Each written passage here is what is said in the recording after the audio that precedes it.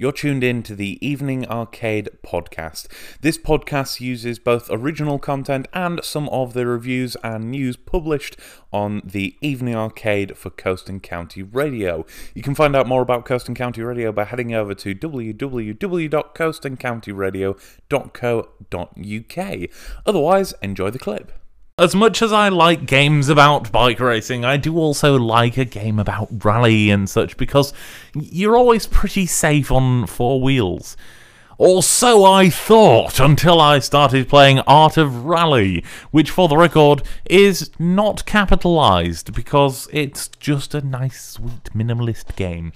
And that's just the whole ethos of the game. It is minimalist, it is very simple to pick up and play, and it is going to see you launching a lot of cars out into the hills, upside down and all over the place. I have drowned so many drivers by this point that I am already having traumatic flashbacks to the first time I took myself around the track.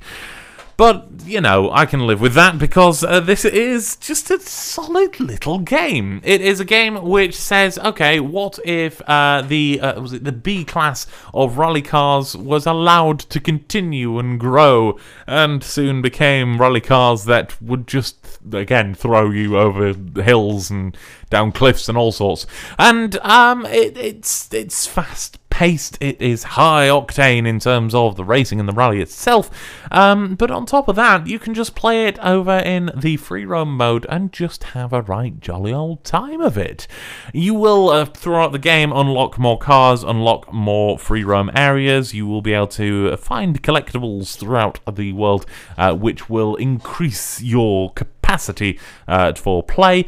But, to be honest with you, it's just a game about driving around, learning how to drift, and doing a lovely, lovely journey. Let's call it that. I could go on and on about how it just, you know, really hammers home the minimalist vibe, the fact that environments are very simple in their design but convey a lot of information. But that's just me relying on my level 1 B-Tech in art. Oh, yeah, I did art at, you know, secondary school. But it's just a game that really does play with its themes well, and I'm not going to say that it is the most solid of racing games, because it is very slippy. You will, again, throw your car off the track more times than not.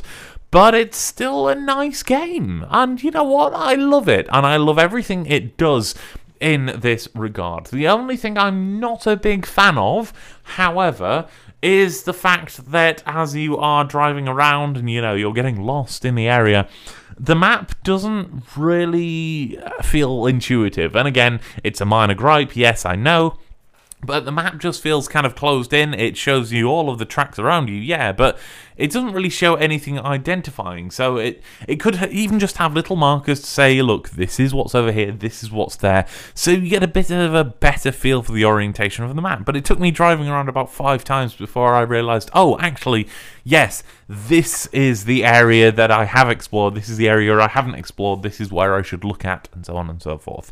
But it's a good game, and it's a game that if you like Rallycross, or even if you just like gentle racing games, it'll be a perfect one for you.